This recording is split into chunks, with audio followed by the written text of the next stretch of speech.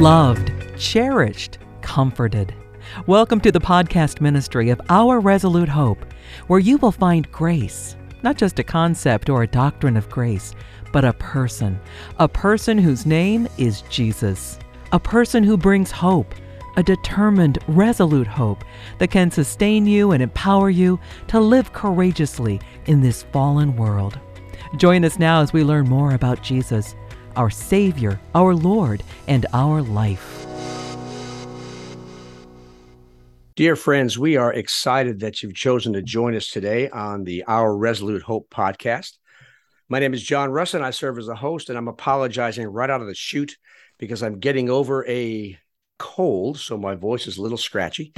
But I'm here in Baton Rouge with my dear friend, Pastor Frank Friedman. How are you, my friend? I just saw you a minute ago. It's just, it's neat to be in the same building recording, isn't it? It really is. Good to have you with us, John. Welcome back to the Deep South. Oh, gosh, and I'm so excited that you haven't changed the weather for me at all. Walking out this morning felt like I was being hugged by a warm, wet sponge. There you go. It's the embrace of God. There you go. Yeah, not quite how I describe it, but I get the picture. Well, friends, if you've just joined us for the first time, Frank and I are pausing in our current series on our discussion of Paul's epistle to the Colossians. And we're going to do we think a short series, but we don't know for sure. And it's going to focus on something a little different. It's going to focus on what we consider are some pivotal words and phrases in Scripture. And what I mean by that is cases where a single word or a single phrase changes everything. And we're going to begin today with one of Frank's favorites, but God. Wow, what a great phrase, isn't it, Frank? John, that's probably my favorite phrase in all the Bible. We say this repeatedly, but we really want people to realize it. Every single human being on this planet is living in a world we were not designed to live in. And we were made for the Garden of Eden, a paradise. And so that means every single human being has things happen to them that we never should have had happen. And so there's hurt, there's loss, there's sorrow, there's betrayal, there's deception, there's fear, there's anxiety.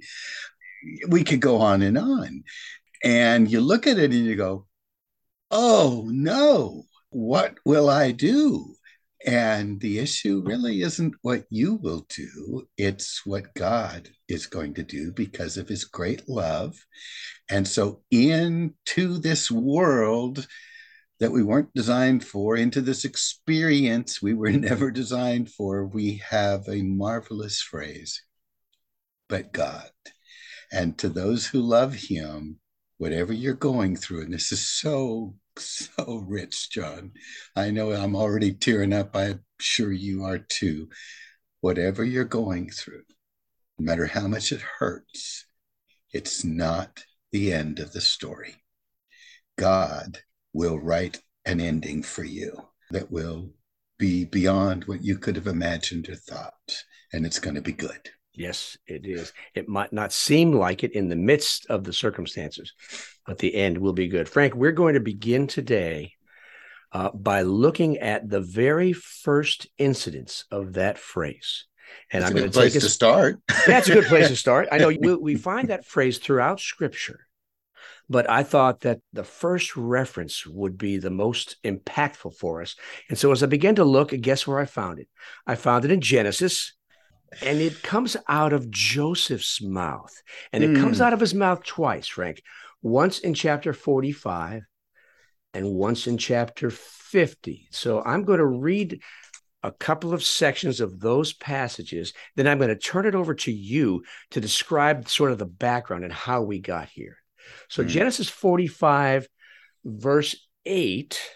Joseph is speaking to his brothers after they sold him into slavery. And he says, so it was not you who sent me here, but God.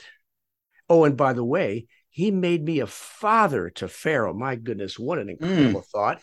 And then a few chapters later, Frank, in chapter 50, verse 20, Joseph says these words, as for you, you meant evil against me, but God meant it for good. So I know we've heard that phrase a lot. You've used it in this context for as long as I've known you. Take a few moments and run with the history. What happened to bring us up to this point? Well, John, that's a great thought. Thank you for the privilege.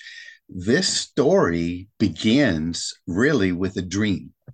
And you remember Joseph had a dream. It was that all of his brothers and his father would bow down to him. And of course, family members are not real high on a dream like that. and, No, sir, they are not. And he really reiterated the dream. And so he said it again. And, the father, Jacob, was kind of like, hey, go tend your sheep, be quiet. And there's a real lesson there. We know because of what happens that this dream really was from God. It was the truth. His brothers were going to bow down to him. But there's a real lesson there. Just because you get a revelation doesn't mean you shout it from the mountaintops.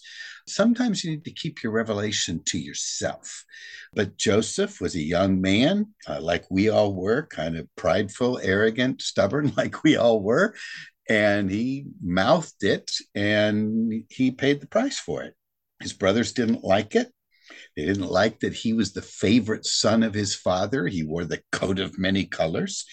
And when he showed up one day to find the brothers, as the father told him, go get your brothers, there they were. And they looked at him, and there he is, the dreamer. And they decided to sell him into slavery. And off he went to Egypt. Yeah, boy, isn't that so much like us, Frank? How do I solve this problem? How do I get rid of this rock in my shoe? God, would you please help me? Oh, what a brilliant idea. Here's a bunch of hairy Ishmaelites. I'll just sell them to them, and he'll be gone forever. Yeah, and I think what makes this so hard, John, is that it was a dream. It was from God. And, we have a promise in Scripture that God loves us. We have a promise that all things are going to work together for good. We have a promise that he's going to bring us to an appointed end. We have a promise, Jeremiah 29, I know the plans I have for you, and they're good. But sometimes good plans come in painful packages. Oh, yes. They don't look good. They don't feel good initially. And that's something we have to realize. And this is so very important, John. God didn't promise the path would be smooth. Oh, no. You mentioned earlier, Frank, the importance sometimes to keep a revelation to yourself. And my mind instantly drifted to when the message was first delivered to young Mary and said, you will bear a child. You'll call his name Jesus. He'll save the people from their sins. And Mary hid these things in her heart. So it's really kind of cool that sometimes you don't have to blare the good news. It has to percolate. It has to simmer for a while, because that certainly, Frank, was a devastating piece of news for her. Betrothed, but not yet wed. And so how the voices are going to chatter around the village about this girl who's pregnant and not married, and what's going on here, and what a shame. And how they're going to run with this. But nonetheless, God gave the gift of Messiah wrapped up in a package that had dark paper on the outside from the very beginning. Oh, man, I tell you, it really is sobering. Huge. That's huge you brought that up, because Mary's a classic example. Instantly, there were the gossips, the slanders, virgin with a child. That was, like you said, a dark package. God never promises that life's going to be easy. In fact, Jesus said the exact opposite. You're in a fallen world. It's going to be tribulation. That's right. They hated me first. They're going to hate you. David, man after God's own heart. What does he say? I walk through the valley of the shadow of death. It's not that it's an easy journey. The issue is it's a glorious end, because we know God, and God steps into our journey and says, but me. I'm going to do something. We can place ourselves in Joseph's circumstance now. They trashed his coat. He didn't have the greatest gift from his father. He's sold as a slave. He finds himself in Egypt, and he gets assigned, I guess that's a word, a good word here. He gets assigned to serve in the household of a gentleman named Potiphar. And so, maybe he thinks he's on his feet now, but what happens there, Frank? Oh, Potiphar was blessed because of Joseph. The scripture tells us that God put favor on Potiphar because of Joseph. And so Joseph was the best thing that ever happened to Potiphar, but he was still Potiphar's slave. And he rose to the top of the slaves, but still a slave. And there again, John, I don't think we want to run over that too quickly. Wait a minute. Where's the fulfillment of the dream? Yeah. This isn't what I was expecting. This can't be God's will. And yet you read the passage, Genesis 45:8. God sent me here. So it was the will of God, but not what we would have thought the will of God might be. Oh, no, heavens, no, not at all. So he finds himself in Potiphar's house, not living at all what his dream says. And then he gets set up. Boy, his life turns south for Joseph, or so it seems at the time. What happened there, Frank? Well, as you know, there was his Potiphar's wife, and she had the eyes on this young man. And by the way, when you do a little history work, for you to occupy the role that Potiphar occupied, there's a very good credibility that to fulfill that role in the Pharaoh's court, he would have had to have been a eunuch. And so if that's true, then, there was no sexual relationship between him and Potiphar's wife. But in any event, whether that's true or not, she's looking at that young man. But Joseph would not give in. And finally, one day, I don't know how you would say it, put the make on him, and he ran. And she had grabbed his coat. The coat was left behind. The screams are heard. In come the servants. She's in a quandary. She's a quick thinking lady, and says that Hebrew kid just tried to rape me. And Potiphar, who knows what went on in his mind, John? Was it to save face? I think he knew about his wife. The penalty for doing what Joseph was accused was the death penalty, but he didn't do that. He just put him in prison. But in any event, Potiphar put him in prison, and there he sat. Yeah. So the package is getting darker now, Frank. Oh, goodness. It starts out with a wonderful dream.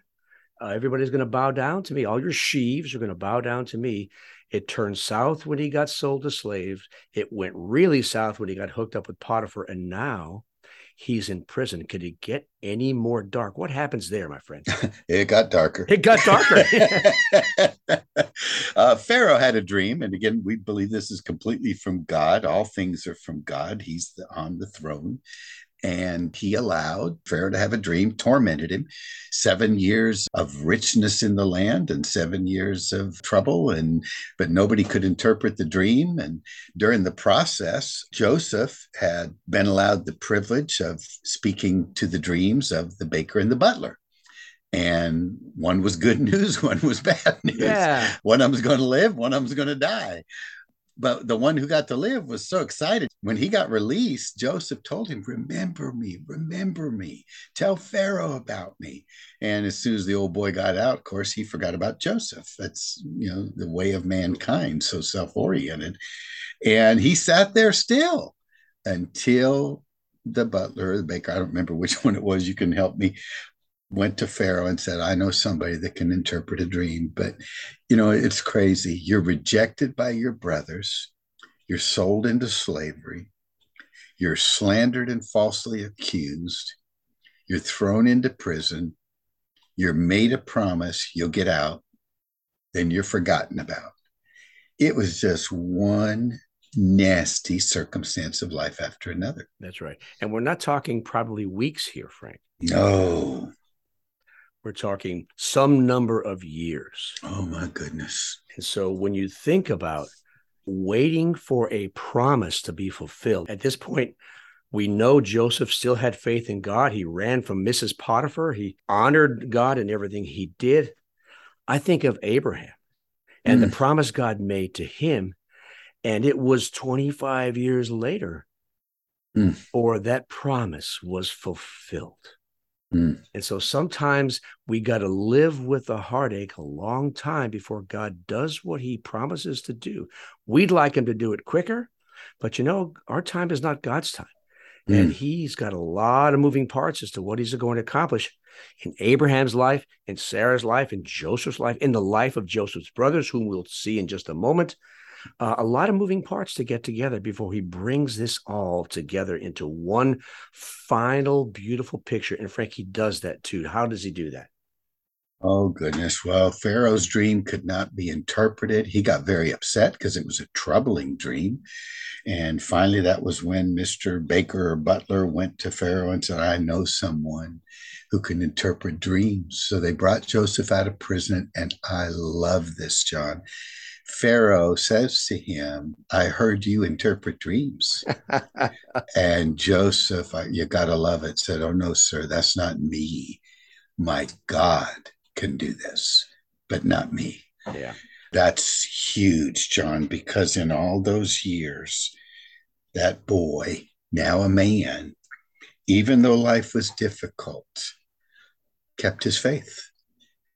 Well, I'm sure he had physical eyes. He saw that prison every day. And I'm sure with his memory eyes, he remembered Potiphar. He remembered his brothers. He remembered those slave traders. He remembered the guy that forgot him and Potiphar's wife. But he didn't just have soulical eyes. He still kept his eyes on God and waited for the day of redemption. Yeah. Hard to do, John. Hard to do. And so, of course, Joseph interprets the dream. Pharaoh's all excited. He places Joseph in second in authority throughout all of Egypt. Whatever he tells you to do, you do it. And God, through Joseph, miraculously provided enough food in the first 7 years to carry Egypt and all the surrounding countries through the next 7 years. And so 2 years into that 7-year famine, Frank, things get kind of tough up in Jacob's hometown, and his brothers are getting hungry. So what do? They come down to Egypt, man. What happens next? No, gosh, you're exactly right. You go wherever you can to get help in a famine. And they humble themselves and go before Joseph, and Joseph blesses their socks off. But he says, I heard you have a brother. Is he alive? Yeah. How's this old man of yours? And he begins to feel them out, and they're wondering what this is all about. But then he holds one of them hostage, and he says, I want to see that boy, his brother, Benjamin, I believe. Wasn't it Benjamin? Yeah. And of course, Jacob, he's already lost one son. He doesn't want to lose another, but they're held hostage now. So they let Benjamin go, and I love this. Joseph holds a dinner for him, and he sets them at the table in birth order. Surprise, surprise. Isn't that sly? They're like going, how did he know that? And then he blesses them, but he sends them on their way with multiple blessing. But of course, he set him up in a very nice way, even though they had set him up in a bad way. He stashed some valuables in Benjamin's bag.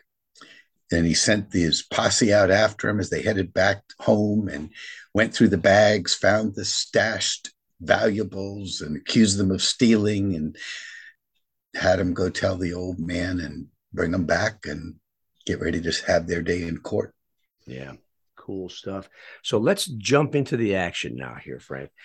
That's a little bit of background. Let's begin our discussion of the but God part before we finish this episode of our podcast. And so he gathers them all together, he being Joseph, and he said, come near to me, please. I'm reading now in Genesis 45, verse 4.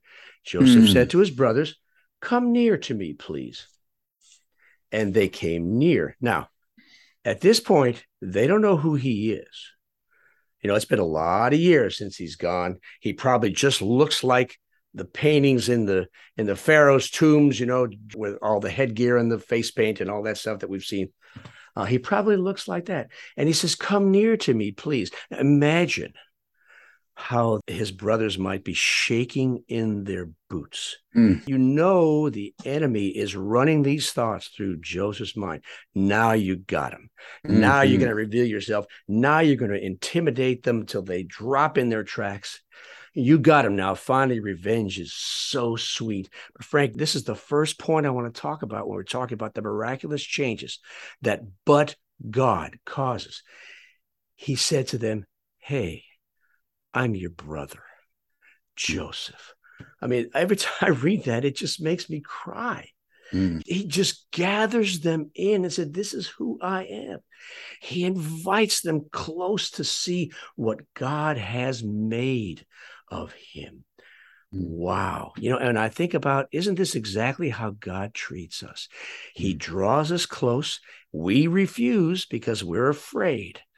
But all he wants to do when he draws us close, my friend, is to reveal to us who he really is and how he wants to relate to us. Wow, what an amazing picture. I'm just crying just thinking about it. And, you know, John, Joseph, in my opinion, is the great patriarch, more so than Abraham, more so certainly than Isaac and Jacob. He is the one who really typifies the Lord Jesus Christ. His life, the way he lived, the way he loved, his dependence upon God. And I think we really need to point out the next statement. I am your brother. And look what he instantly says, whom you sold into Egypt. It's honesty, John. Yeah. It's, I'm going to be honest with you. And you need to be honest with yourself. And look at what you did. And then I'm going to show you what I did. John, that is what God is after from all of us. Indeed. He wants us to be honest with him. He is going to be very honest with us. He points out what we've done wrong, but not to beat us up, not to hit us with a hammer, but to bring us to self-honesty so that we can look to him for the provision of what he has done, not just what we have done. You know, Frank, huge. As we wrap up this podcast, I want to bring up one more point and ask you to comment on it as we finish. So often you and I have seen in the church fear among believers that they'll stand at the judgment seat of Christ and they'll be found wanting and their works don't add up just right. And the balance doesn't tip in their favor. And I know members of my extended family to whom this very thing applies. And I know they're believers, they've been in church their whole life, but they approach God with a fear, with an uncertainty. And what I see from this passage is God, Joseph says, hey, look, I know what you did. There are no secrets here. I haven't forgotten. I have chosen to accept you despite what you've done. You can relax now. I'm going to provide. So wrap us up, my friend, and then we'll finish up. I know what you've done, but the greater issue is what I have done because of what you've done. And my love overcomes and overrules your failure. And I will bring you to such a complete and total restoration that your failure will never be remembered again. That's how you wrap it up. Yeah. You know, friends, you've been listening to the Our Resolute Hope podcast. And we do ask that if Father has ministered to you today in any way, please let us know. We'd love to hear from you. You can visit us on our website, ourresolutehope.com, spelled just like it sounds.